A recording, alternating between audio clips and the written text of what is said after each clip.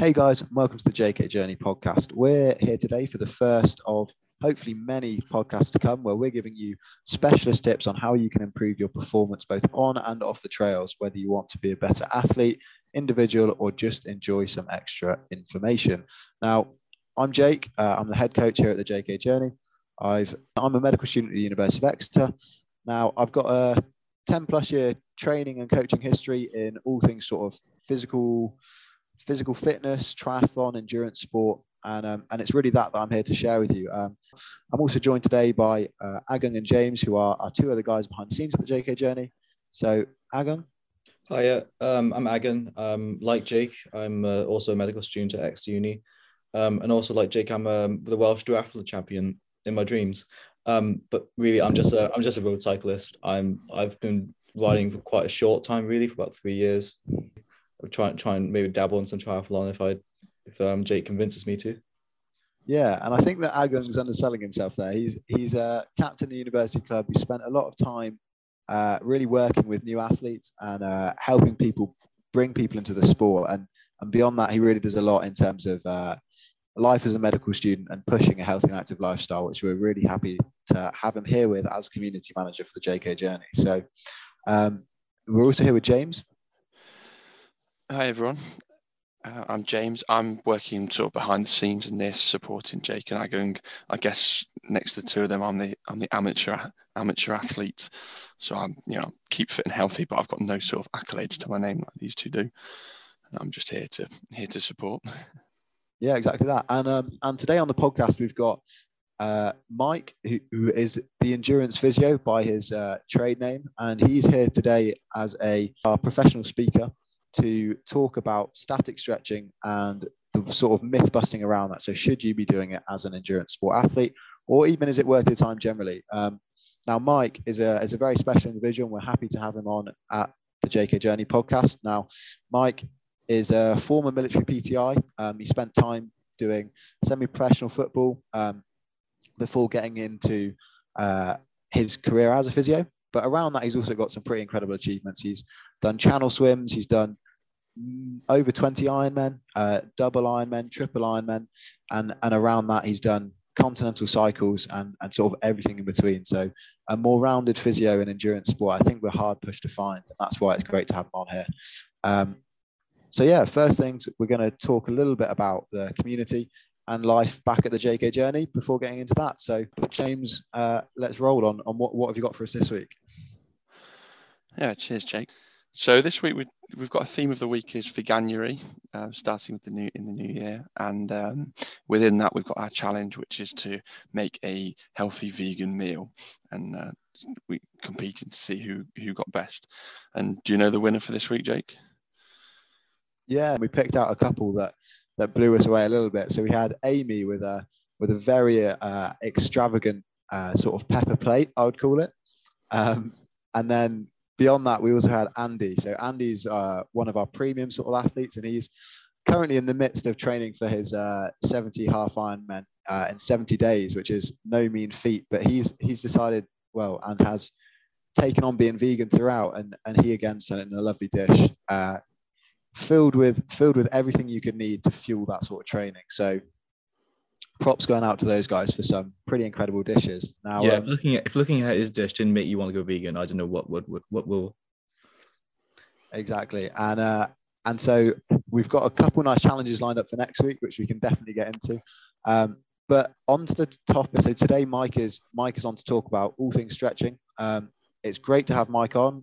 He's going to give you a little bit of a background to himself and to his history, both as a physio and as an athlete. And I think you'll see that he has a pretty remarkable list of achievements, both professionally and in his own extracurricular activities to his name. So we'll welcome Mike on now, and we hope you enjoy the podcast with a little Q&A at the end. Brilliant. Thanks, Jake. Yeah, welcome everyone. It's the first of many of these, hopefully, that we'll do. I'll delve a little bit into my background shortly, just as a one-off. I won't do it every time I talk, but just to give you a bit of a background of how I've ended up being where I am today. Static stretching is a funny one. It's one of I do lots of these talks and webinars, and there's some that I'm always a little bit more on edge about. And this is certainly one of those. It's controversial. It can be decisive, divisive. People have got very strong opinions for and against it. So have I. I'll lay my biases out at the start. I'm not a big advocate of it. And if I'm honest, when I started doing this talk many years ago about this, I was trying to change people's minds. I was trying to make people stop stretching or do more important things, perhaps. I have mellowed over the years. Some of that is age, evidence, maturity. But a lot of it is very much, it was probably the wrong approach. It was fighting fire with fire. And when you start to understand why some athletes, coaches, therapists even have such strong, deep-rooted beliefs about stretching and where that's come from, the influence of other people who they hold near and dear, then it is something that needs to be drip-fed. So that's very much what tonight is. It's an opinion sharer that's hopefully a thought provoker, a discussion stimulator for you to go away and have a little think about it. Hopefully you'll see at the end that my opinion on it now has mellowed a little bit. It's not as liberal as some might want, but it's there for people to think about it. So a little bit about me, just to get going, just to understand where my journey in this has evolved to this. I am probably twice as old, if not more, than most of you on this call. I've been in and around endurance sports for over a quarter of a century. My journey started as an athlete and as a professional about the same time. My background is personal training. Then I spent about 15 years in the military as a physical training instructor and rehab instructor. Again, predominantly working with endurance-based athletes professionally in a military capacity. And I've broached and branched into different areas since then: sports science, coaching, therapy, strength conditioning, and then finally into physio. And as Jake said, I now, although I've worked in various aspects of healthcare in private and the public sectors, now I run my own business called the Endurance Physio, where I exclusively work with endurance athletes, from professional down to novice, from Olympic level down to recreational park runners. And I also spend a large chunk of my time teaching and educating athletes, coaches, therapists working in this space about some of the things that will help athletes get better or prevent them getting injured in the first place. But I come from an endurance athlete background. I still compete. I've done everything from marathon to ultramarathon to multi-event days, from sprint triathlon to Ironman, double Ironman. I've swum the Channel. I've done multi-day cross-continent bike rides. So I've dabbled with a bit of everything. So whether it's a therapist, a coach, or an athlete, I've got a bit of an insight into all this, which I think collectively gives me quite a nice view down the line, 25 years down the line, of the things that we've got right and wrong over the years, largely a lot through the balance of evidence and research with trial and error of myself and my athletes as we go along. So let's move on to the topic at hand and static stretching. So the caveat being, and I'll probably touch on this again as we go through, I'm exclusively putting my sights here on static stretching, those long, slow holds that we would do. We're not talking about dynamic stretching or ballistic work or other forms of stretching. I'll definitely tip my hat to those in a much more positive light. What I'm really talking about here is the regimented, routinely employed action before or after exercise or around exercise during your rest and recovery days and periods of holding prolonged stretches. And is it really worth doing? Is there other things you should be doing? Or is this even doing what we think it is? And behind the scenes, many of you may not be aware of it, but behind the scenes for many years, there's been a battle raging. And it's very much between these polarized opinions. Those who swear blind that it's the right thing and it's the absolutely most important thing you should do. Rightly or wrongly, their interpretation of the evidence and certainly their dissemination and portrayal of that evidence against those then who maybe have a completely opposite arguments, who again may have made the same mistakes of taking some evidence and extrapolating more than they should, or definitely just being very passionate that there's other things that should be taking priority or holding rank over it. And as I say, I've been in discussions, debates, and downright arguments over the years in all sorts of forums. And it is a tough one. It's not one that I want to call out unsubstantiated claims per se anymore. I think there's more nuance to it than that. But probably a good way to start off is to look at some of these myths that perpetuate over the years of why maybe we believe so deep-rooted that static stretching for endurance athletes or any sportsman really, or even general health, is as fundamentally important as many have made it out to be. And generally it comes down to these sort of 4 to 6 sort of topics. One was that, if you don't stretch, injury was inevitable.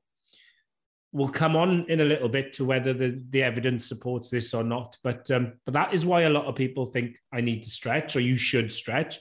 And I coach children's football, and I still, I remember going both on my British triathlon course, on my athletics coaching course, on my swim teachers award, and now on my junior football coaching award.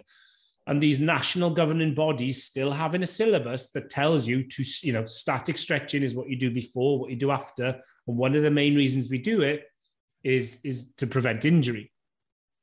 Coupled with that, the one that normally piggybacks on the back of that is you will not perform as well if your muscles are cold and tight and stiff.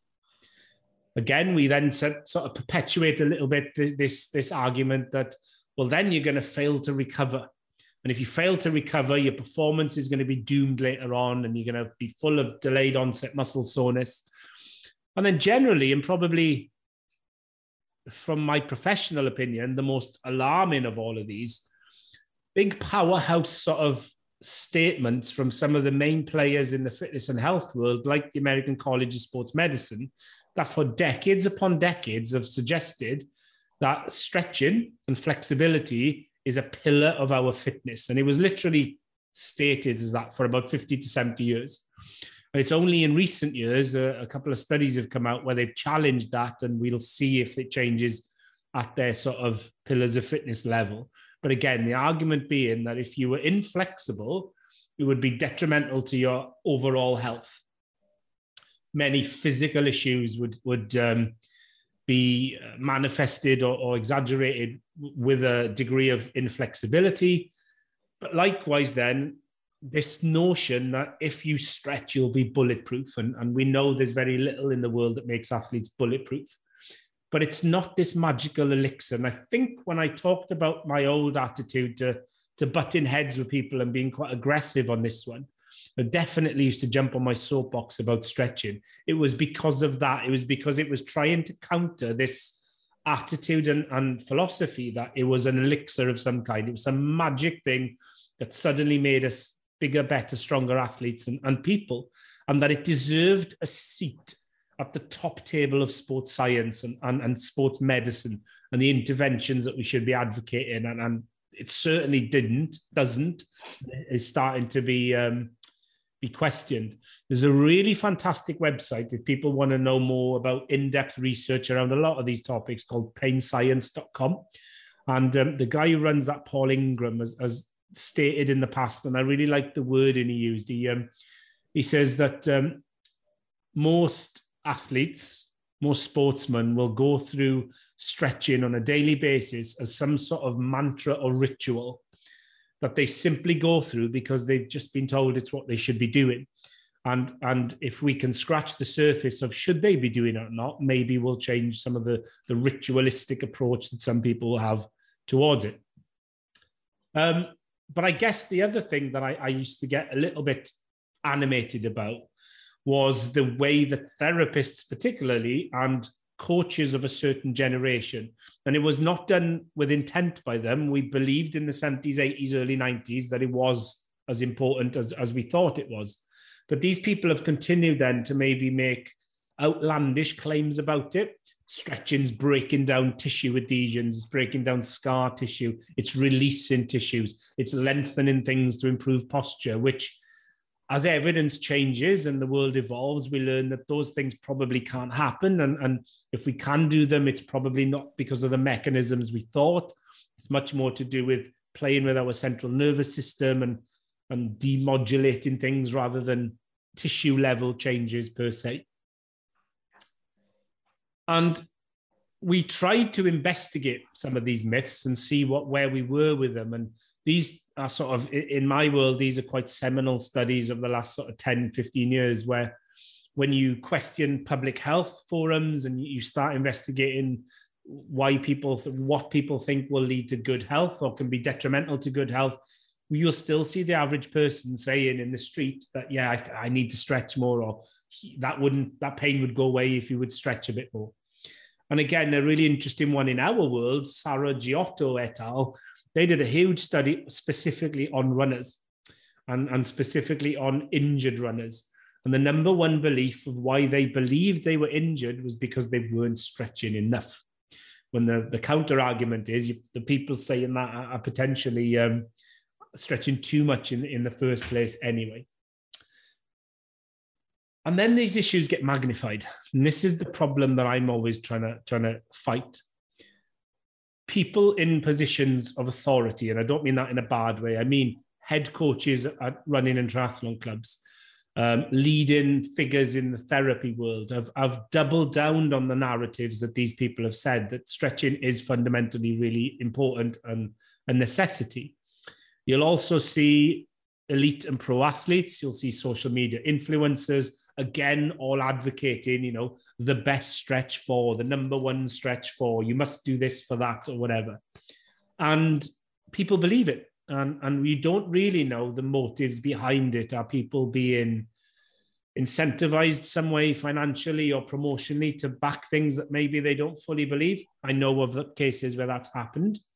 Are people keeping up to date with the evidence that are magnifying these issues? And then, of course, as we know, sometimes you can read something on online, not understand the full context of the research or the article that it's quoted or cited from. And we extrapolate things that we've not really done the deep dive into to find out if it's true or not.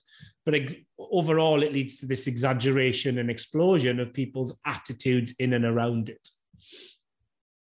And what this means at the end of the day, and this is the important thing for you guys listening, is that it's just confusing, frustrating, and difficult for athletes to understand what they should or shouldn't be doing. And most of us, unfortunately, don't have the luxury of being professionals.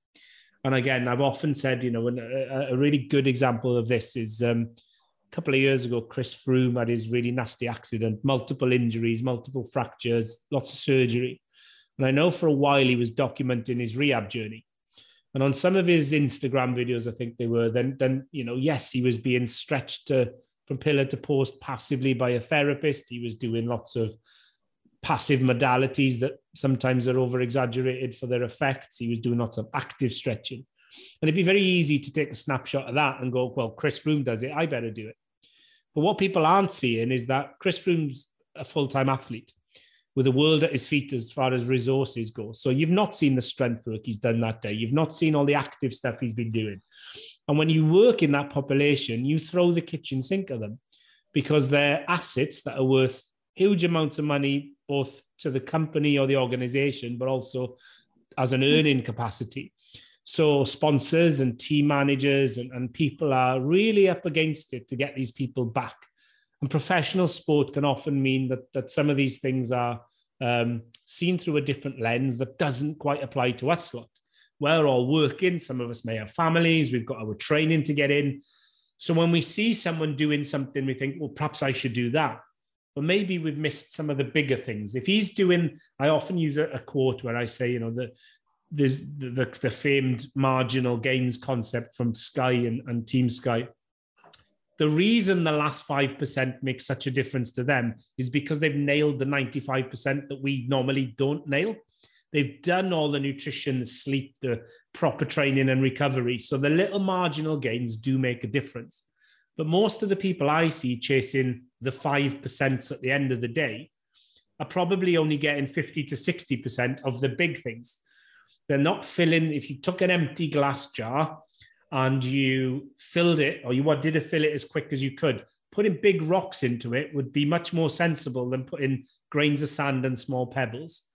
And as a spoiler alert for what's coming towards the end, that's where I'm pretty much sitting with this. some of these messages the athletes were getting was that the stretching element, static stretching, was a big rock. It was a fundamental thing that needed to be primarily put into their jars.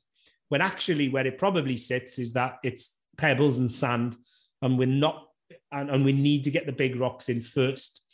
Then I'm quite happy. This is where I've mellowed. Then we get to the point of, well, do you know what?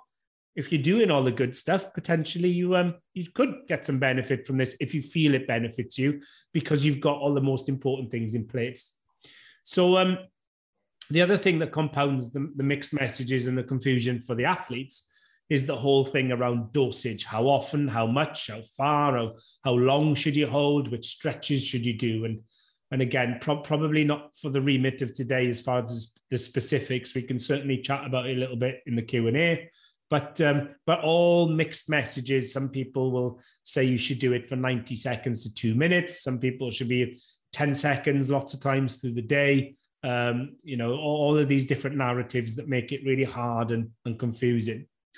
So what I wanted to spend 10 minutes or so doing was in a way of busting some of these myths and just enlightening people a little bit more, is that, well, let's look at those claims and let's tell you a little bit of the consensus of these research and articles that are out there. We won't go into heavy reference-based sort of literature for the next 10, 15 minutes, but I can certainly signpost to people to the relevant articles if they want. But let's just break down some of those claims that they make. So this obviously is the one I'm most passionate about as a physio, is this whole injury prevention side of it. Now, with this one, the evidence is strong, but it's not strong that it's supportive of preventing injury. It's strong in that we cannot say at any stretch of the imagination that stretching prevents or reduces the chances of injury. Certainly when we're looking at recreational age group athletes, one of the good things to do is to see what trends and what things are happening in the professional world.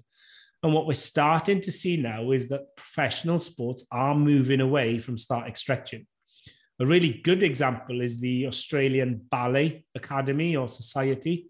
Professional ballet dancers who synonymously are linked, them and gymnasts to me are probably the two sports that are most closely linked with the ritual act of static stretching.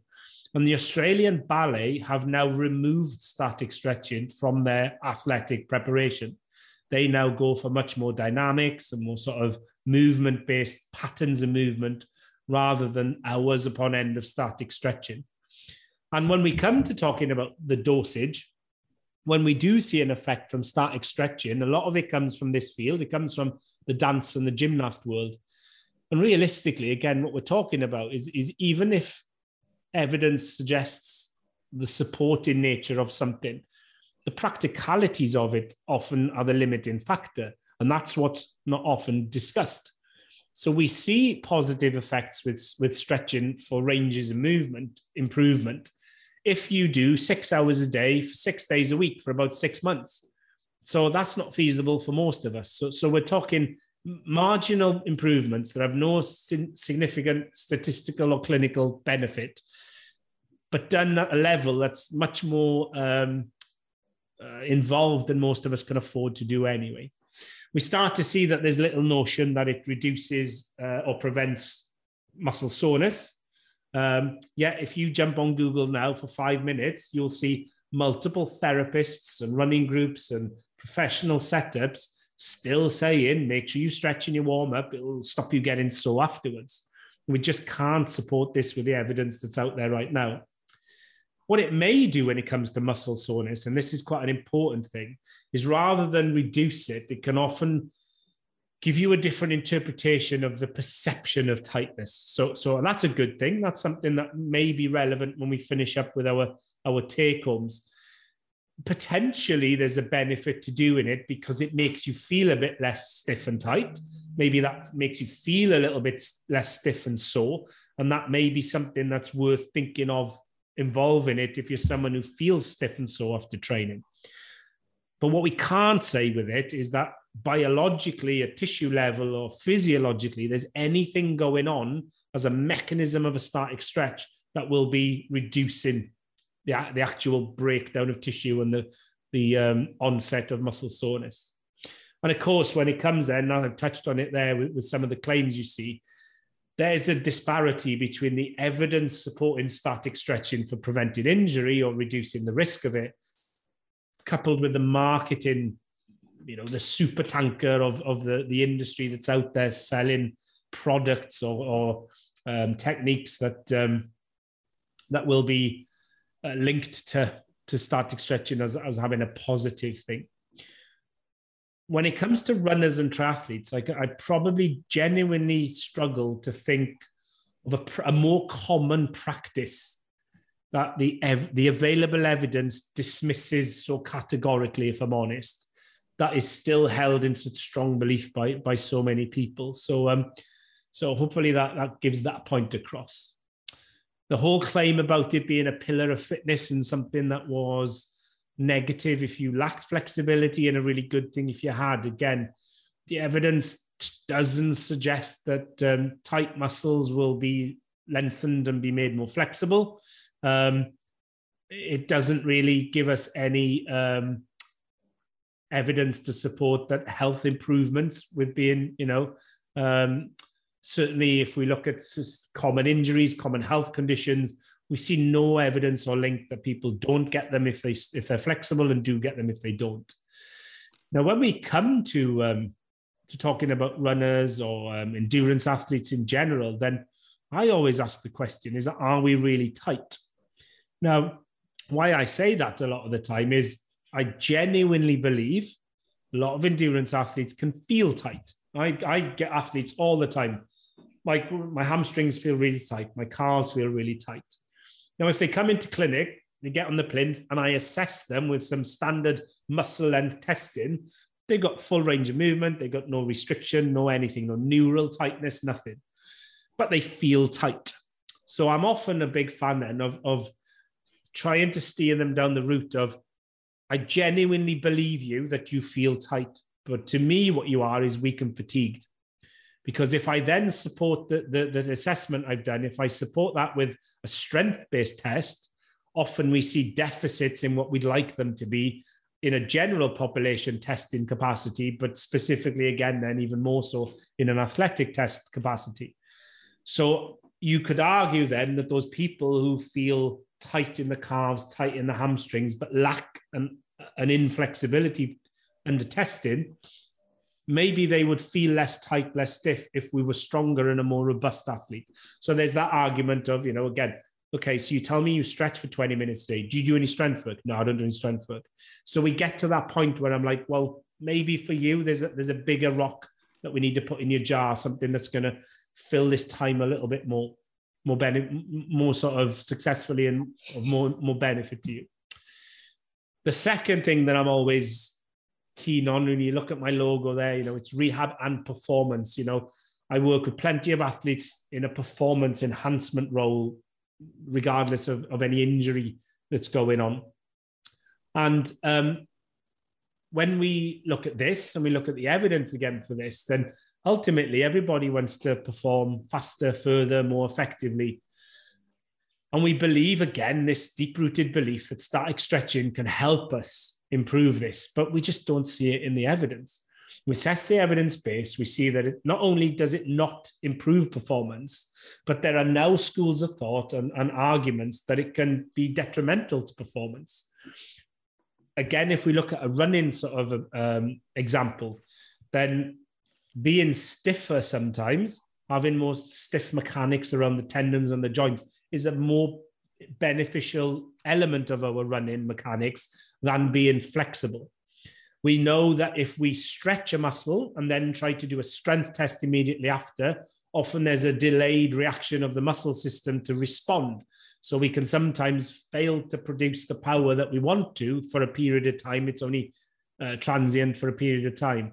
But it's enough time that if we were doing a big stretch session prior to a fast 5K, a sprint triathlon, something along those lines, then it may be enough to reduce our performance a little bit. And that then again, it's all sort of hypothesis, may lead to some increased injury risk. So performance is really important. When it comes to the endurance athlete, the question that I always say when I speak to people who are ritualistically stretching is, tell me why you think you need to stretch. And a lot of them will say, it's because I think I'm tight, or it's going to cause injuries if I don't. But a lot of people will say, oh, it's because I need as much range of movement as I can.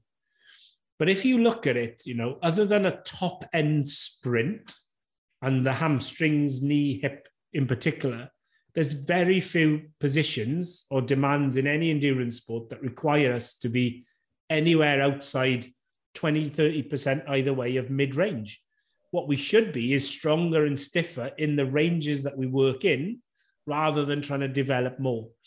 Yes, do I get swimmers and cyclists who come into clinic and they're very restricted in their sort of thoracic spine? And could they be better at performing if they had more? Absolutely. But they're not tight, and it's not static stretching that will be the big answer to that. It's a whole mobility more than flexibility domain that I'm trying to work on. So again, it's easy for me to sit here and argue or suggest that we've got this evidence base that says we're not wasting our time is probably too strong. It's a bit of a clickbaity title, but is there better things we should be spending our time on rather than stretching? And yes is my answer to that. But it'd be remiss of me, or I wouldn't be very professional, to not support that with, why don't you try this instead? So certainly when it comes to the warm-ups, the cool downs, whatever you want to do there is, the whole dynamic mobility stuff, the mobility range of movement, the whole ramp approach of sort of, raising the pulse and accelerating some movement, doing some mobility and then some prep work, may be a more appropriate plan. If you are someone who's maybe a fan of football or rugby, if you turn on old Sky Sports on a Sunday afternoon about 20 minutes before kickoff, you'll see much of the team and the squad going through some of these drills pre-game on the pitch. And you'll see very few of them these days are stood on the spot doing the classic old sort of quad and hamstring stretches. They may look like they're doing a little bit, but generally it's more of a dynamic, ballistic type movement. And of course, things in this world come full circle. When I first started working in the 90s, then ballistic stretching was the demon. We'd love doing it in the 70s and 80s, and now don't go near that. It's awful for you. Now, 25 years later, we're going, oh, maybe it's a better thing than static stretching. So maybe we'll go full circle again on this. Is just doing a light swim, bike, run enough? Some would argue it is. If we're looking at doing some non-sporting warm-up, cool-down activity, it's not prep stuff, it's more general approach to preparation, recovery post-rock, then, get the big rocks right first. I see people all the time who will say to me, I've got 20 minutes a week, Mike, to do something, and I stretch, or I foam roll, or I use a massage gun because I feel stiff and tight. But there's big gaps in their training. There's big gaps in their rest and recovery. There's big gaps in their nutrition and their sleep. There's big gaps in their sort of strength work and things like that. So again, focus on those things first. Lengthening under load is an option that I think a lot of people could maybe benefit from. So if you're someone, again, who feels stiff in the hamstring is a good example, rather than doing loads and loads of these hamstring stretches, which we don't see the evidence supports us to do, why don't you do something like a deadlift or a lunge where you're doing some strength development, but that muscle is, by definition, lengthening under load. Now, when I start sprinting, maybe my hamstring will feel more robust, more resilient to the demands of the sport I'm doing, because it's good, it's better at getting longer under tension, rather than just being passively pulled on both ends and having, at best, probably a psychological benefit rather than a physical benefit. And then, of course, there's other things, and I'm not saying any of these are brilliant in their own right, but you're seeing a much bigger switch, and, it's a big bloody tip of the hat to you guys at JK straight away. Things like yoga. We're starting to see these in all aspects and levels of sport becoming much more mainstream as a way of developing movement, a way of developing function. And these things, again, don't forget, we're all athletes, but we're all humans as well. So long-term, lifelong fitness and health is as important to all us, or should be as important to all of us, and those that we coach and work with, as well as performance and endurance. So thinking about maybe incorporating some of those things into things are easy, good ways to maybe find an alternative. And whilst now, obviously, COVID has had so many negative impacts on the world, it's had lots of positives. It's allowed people to experience and open their eyes about doing online classes, online workshops in these sort of things. So, if your time's poor and you're struggling to get to places, then there's ways and means to do these things as you go along. So starting to wrap it all up in the final two slides, where do I sit with this now? Do I still advocate that athletes don't need to start static stretch? Pretty much. Okay. If you're coming back from quite a severe muscle strain, if you're coming back from some long layoff, if you're coming back from some sort of injury, will there potentially be a little bit of static stretching in my programs at some point? Maybe, but it's very specific and short term for certain people.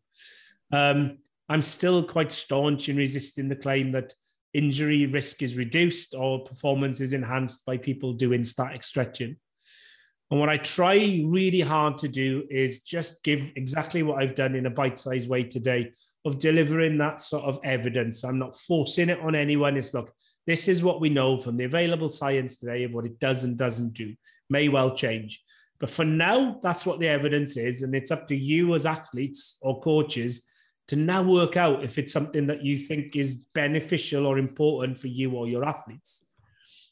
Because ultimately, when it comes to bang for your buck, what are the biggest things that make the most difference to your athletes? It just probably doesn't creep on that list for most athletes. But as I've always said, it is important to understand that there's deep-rooted beliefs.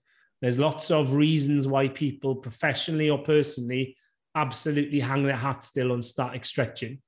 Role models, mentors, coaches, idols, all of those people who may have influenced your belief system over the years. So if an athlete tells me that it feels good and they think it helps them, then I tell them to carry on.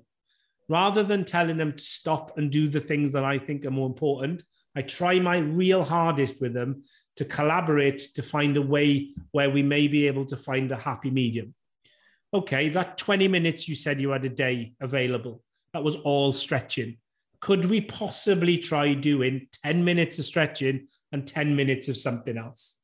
Because if we can find that and you feel they're both working, then ultimately there's always the X factor. And if someone turns up on the start line ready to perform or can carry on training because they think something's helping, then, what we, apart from that little bit of discussion where I said we thought that potentially there may be a potential deficit on performance with stretching prior to exercise, then ultimately all the reading and research I've done over the years, there's not many blatantly negative effects from static stretching. It's not going to make you a worse athlete. It's not going to hold you back.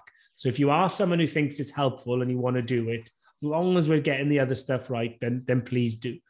I've since Christmas even, I've dealt with an athlete who came to me in a coaching capacity, and lots of things we could have been doing better, but was ritualistic in making themselves do 20 minutes of stretching every night before bed, but stayed up till gone midnight most nights, binge watching Netflix. So we're just, look, whatever little benefit you're getting from stretching, go to bed 2 hours bloody earlier and you'll probably feel better tomorrow than if you're doing that. If you can go to bed 2 hours earlier and you want to do a bit of stretching, then please do. But that's the whistle stop tour for it. There's lots more of that evidence that, I'm happy to delve into and share or go into any questions that anyone might have now. But that's the overview. It's probably over-exaggerated, over-extrapolated for what it does do. And we should probably think a bit more about what we want to do instead. But if someone wants to do it and they think it helps, we probably should let them. Yeah, and I agree with the vast majority of that. And it was a really awesome talk. That was really good. I want to initially open up to any questions. I've got a few written down, but if anyone's got any thoughts, then James had his hand up, I think. yeah, I think it was a bit. Yeah. I was just putting the clap in to say that I really enjoyed that, and it was really good to listen to. Thanks. I'm not much of an athlete myself, so I just sort of go along blindly and do my stretches like I'm told. So it's interesting to hear that actually I'm not really adding much help to myself doing it. Yeah, and it's a really interesting point, because as much as I've had resistance of athletes in the past, you do get a population of athletes who almost feel liberated from this information. It's almost like oh, cool. And again, it's when you look at the performance side, the classic lunchtime runner, or I've got 40 minutes every lunchtime to run, and I'm sick of it because I do 10 minutes of stretching and a 30-minute run. Yeah, I can't run any better. They suddenly go, so what you're telling me is I'd be better off sometimes maybe just doing an easy 40 minutes rather than the 10 minutes on the run. Yeah, probably. Brilliant. I've just gained 10 minutes back on my session. Yeah, So, and it's not the most exciting thing to do with yourself anyway. If you've got like plans to go and do some fun running and you have to stand there beforehand. Yeah. So yeah, great news.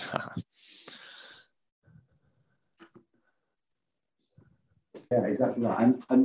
And my use of static stretching as a coach is I sort of often try to implement it into like a prehab session on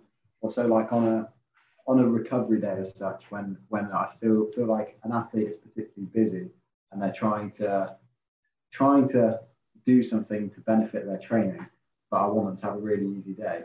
I'm doing things like those gentle drills or gentle exercises and followed by some static stretching so they feel like they're doing something. And I guess that goes back completely to what your point about, if you feel like it's benefiting you, then keep doing it that way. Now, what are your thoughts as a coach? Because I know that you do a lot of it yourself, and like you said with your son and through the years in various aspects.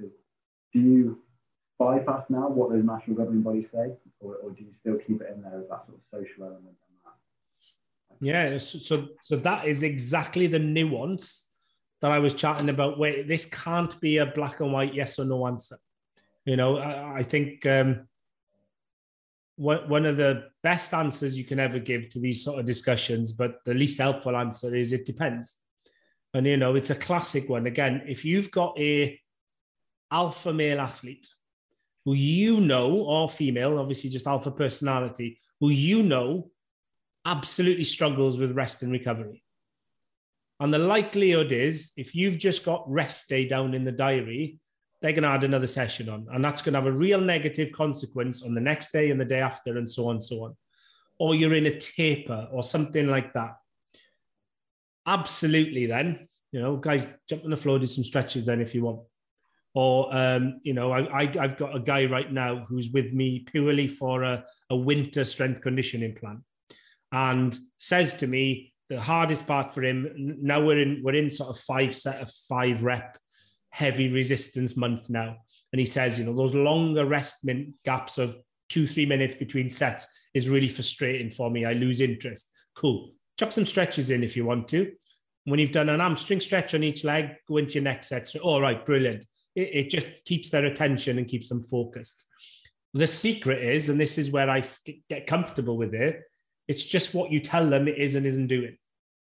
As long as I'm not saying, look, you will lift more weight if you do an hamstring stretch in between. Mm-hmm. That's wrong. Or you cannot run if you don't do a stretch first. As long as you're avoiding those silly statements, absolutely do it. It's not the devil. It's not evil. It's not going to, it's not. And again, sometimes probably the biggest challenge in the last 10 years for me is really working hard. I think strength training has become my new stretching argument. And there's lots of things with that, which I'm sure we'll talk about on another one, where that isn't as black and white as a lot of people make out, good or bad wise. But generally, I think athletes should, if they could, do a bit more strength training than they do. Now, I might know somewhere down the line, certainly in a injury capacity way, someone's come to see me with a problem, and I think the answer for them at some point involves some sort of implementation of long-term strength work beyond rehab strength. And I know at some point I need to have one of those awkward conversations when we've built enough rapport to challenge that belief with him. If part of building that rapport up is zipping my mouth and letting them stretch because they think stretching helps, absolutely, I'm going to sit there and think bigger picture. There's more benefit to be gained in having that argument with them than sort of now losing an argument with them over something else. So completely still, again, I never prescribe it. I think that's the key here. I never say to anyone, do a stretch. What I do is keep an open mind if someone wants to do it, about whether they should, could, how, what it does, what it doesn't do, and what that might lead to later on. Yeah, that's brilliant again. And following on again from a point in the talk was that you came back to a few times this, if someone has that 20 minutes extra in their training schedule, how would they implement it? And you did sort of state that it does have some place in plans, as we discussed here. But I just wanted, what would you recommend for when people have those 20-minute gaps? Would it be a nap in the middle of the day, or would it be a bit of food and meal prep? Or, I mean, obviously it's a very individual thing. But know the answer. It depends. Yeah, that's exactly it. But again, you know, it would be different things to different athletes. It would be different things for the same athlete at different times. So it obviously, you know, if you're in a really heavy training phase, then sleep and nutrition may be the key things I'd want people to focus on. However, maybe you're on a training camp somewhere and we have spiked that training with intent and purpose, and we do feel bloody stiff and sore. And if you need a rub down or you want to stretch, or cool, let's do some more stretching then. Again, it could be that someone is in their 6-week big phase of training. They've got months of preparation behind them. We're going into a taper at the end, and we expect at that point that something's going to feel a bit stiff and sore.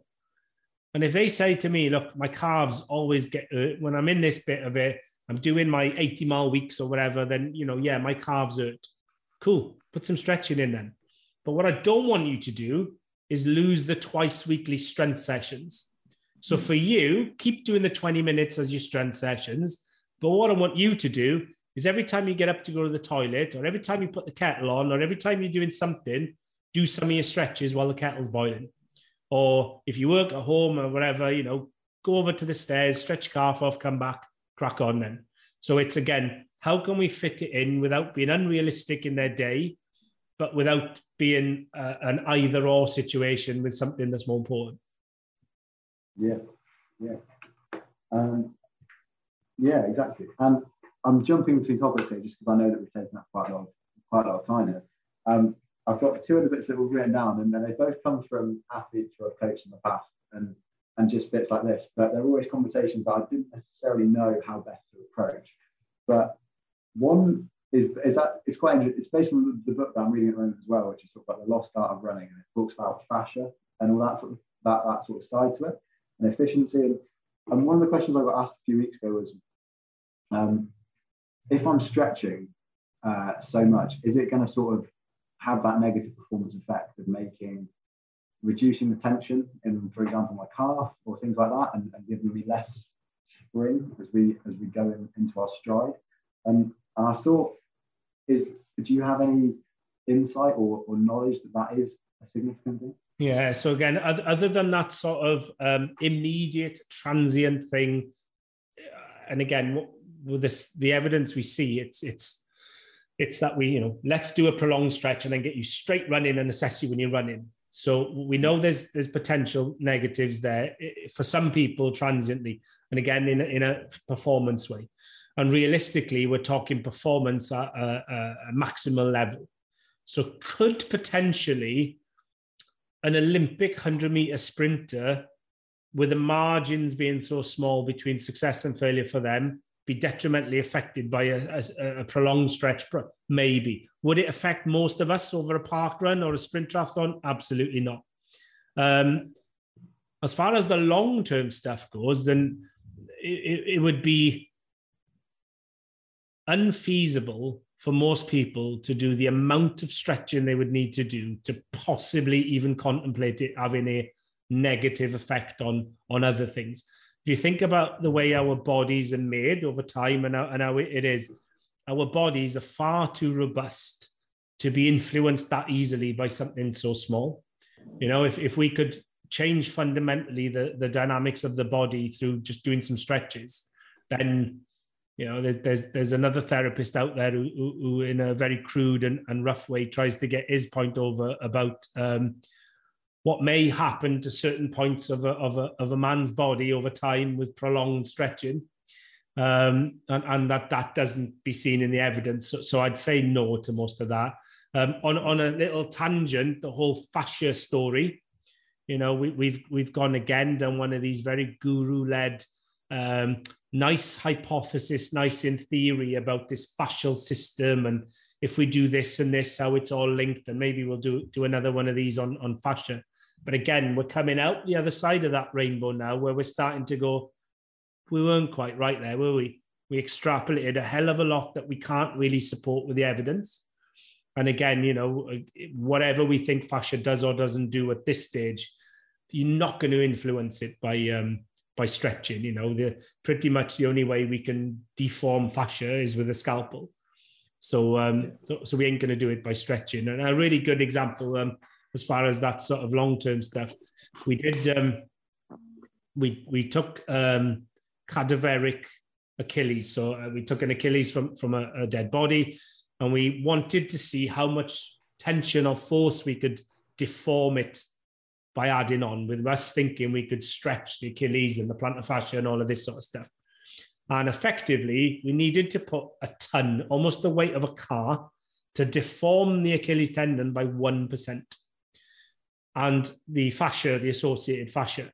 And the second we removed the weight, it just recalled back to its original state. So the fact that there's therapists out there going, I'm going to release this or break down this with their elbows, their hands, we just physically can't apply the forces needed. And even if we could, we would have no long-term effect, because the second we'd stop applying it, everything's back to normal. Yeah, and I do find it such an interesting bit, like you say, it's all hypotheses and yet to be sort of furthered and things like that. Agan, have you got anything? Question about the whole like Achilles and stretching and everything. So I'm currently trying to work on my flexibility. You're gonna hate this. Work on my flexibility by like yoga to help me improve my saddle height. So I found that my saddle height is very, very low compared to what I think I would be. And my thinking is that what my goals are is to increase my saddle height by 1 centimeter or 2, so that I can help improve the power transfer between lengthening the muscles better.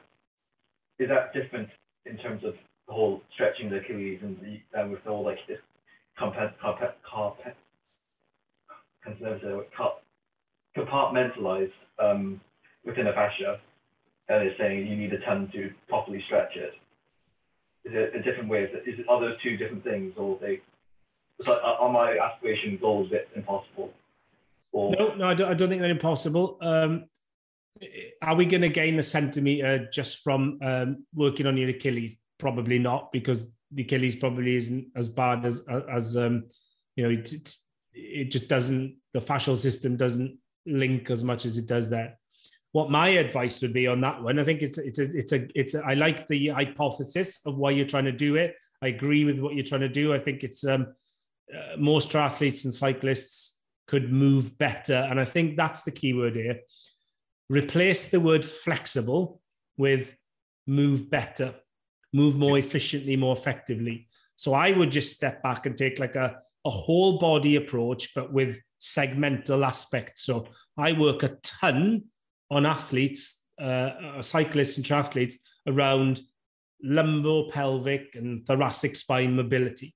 Some of that could be seen as a stretch. A lot of it would be mobility work. A lot of it would be those yoga, Pilates type movements, the flow type approaches, where we sort of step back and go, I don't really know if I'm stretching a muscle, the fascia, the joints, the synovial tissue, or I'm just doing it all and I'm getting better at it by doing it all. So I think your goals are right, and the performance thing is a valid thing we're trying to get. But I would sort of go, rather than working on the Achilles and then the hamstrings, and do a bit of all of them and just go through some movements that will get you into those positions better. Because what you're trying to do is a really common problem with most cyclists. So it's more like the dynamic movements. Coupled with some of the other stuff. You may well find that maybe there is some more range at the hip specifically we can get. Maybe there is more thoracic flexion extension we can get. Even if we can't get them, this is going off on a tangent, but when I see a lot of guys with bike setups and bike related problems, when they feel that a lot of the problem is mobility or flexibility to be in a certain position, what we really start to find is it's the ability to tolerate the position's the problem. It's not that we can't get into the position, it's we need to come out of it quick because we're not comfy there. So we work on those mobilities. So there may even be a bit of strength work that needs to go into this so that we can not only get into better ranges of movement, but we can maintain them better as well. So hard to give you specifics without seeing you and assessing you, but don't rule out anything because it could be a little bit of all of it. I've got one more question that's a bit shorter. In terms of from the running perspective, does stretching have any impact on the dreaded S word, stitch? No, nothing at all. The stitch is still one of those bizarre things. It is crazy. Take COVID as a really good example. You think how much we've learned about one virus in the last 2 years. You think how much we've learned about cancer in the last 50 years. And then you have these phenomenons out there like the stitch. We still know cock all about it, really, what it is, what the pathophysiology is. We don't really know. Again, we've got all these hypotheses of this sort of intercostal cramps and all of these sort of things. What we sort of know is we don't have any magic thing to stop it happening. And some people will report that there's a magical twist or stretch they can do to settle it down. I've gone through the full works of people telling me, oh, if I change my lead leg, my stitch goes away. And all of these weird and wonderful things. And I'm like, do you know what? If that works for you, works for you. Ultimately, for most people, it's slowing down to a pace that's slow enough to let it settle, and building back up is the key for it. But no, flexibility when you get a stitch or flexibility to prevent a stitch doesn't seem to have any substance to it at all. Okay, thank you. Good question. I've never been asked them before. Yeah, and I think that brings it to a really nice close as well. That's a very good question, as we said. And so I think, and unless someone else has anything else to say, I'd just like to thank you again so much. I don't think it could have been a better first sort of talk. It was exciting, interesting, and absolutely useful to everyone. So thank you very, very much. Brilliant. Thanks for having me on. Okay, so again, a massive thanks to Mike at the Endurance Physio for his talk this evening. And again, thank you for tuning into the JK Journey podcast. If you like it, remember to tell everyone about us. Obviously, we are just launching, and every little bit that you guys do is really beneficial to us. And yeah, remember to follow us on Instagram at the.jk.journey. And remember to take a look at the website, check it all out. And if you are happy to sign up and come on board for all things training plans, workouts, yoga, community sessions, and community challenges, giveaways, and more that you've heard here, do remember to sign up, and we'll see you next week.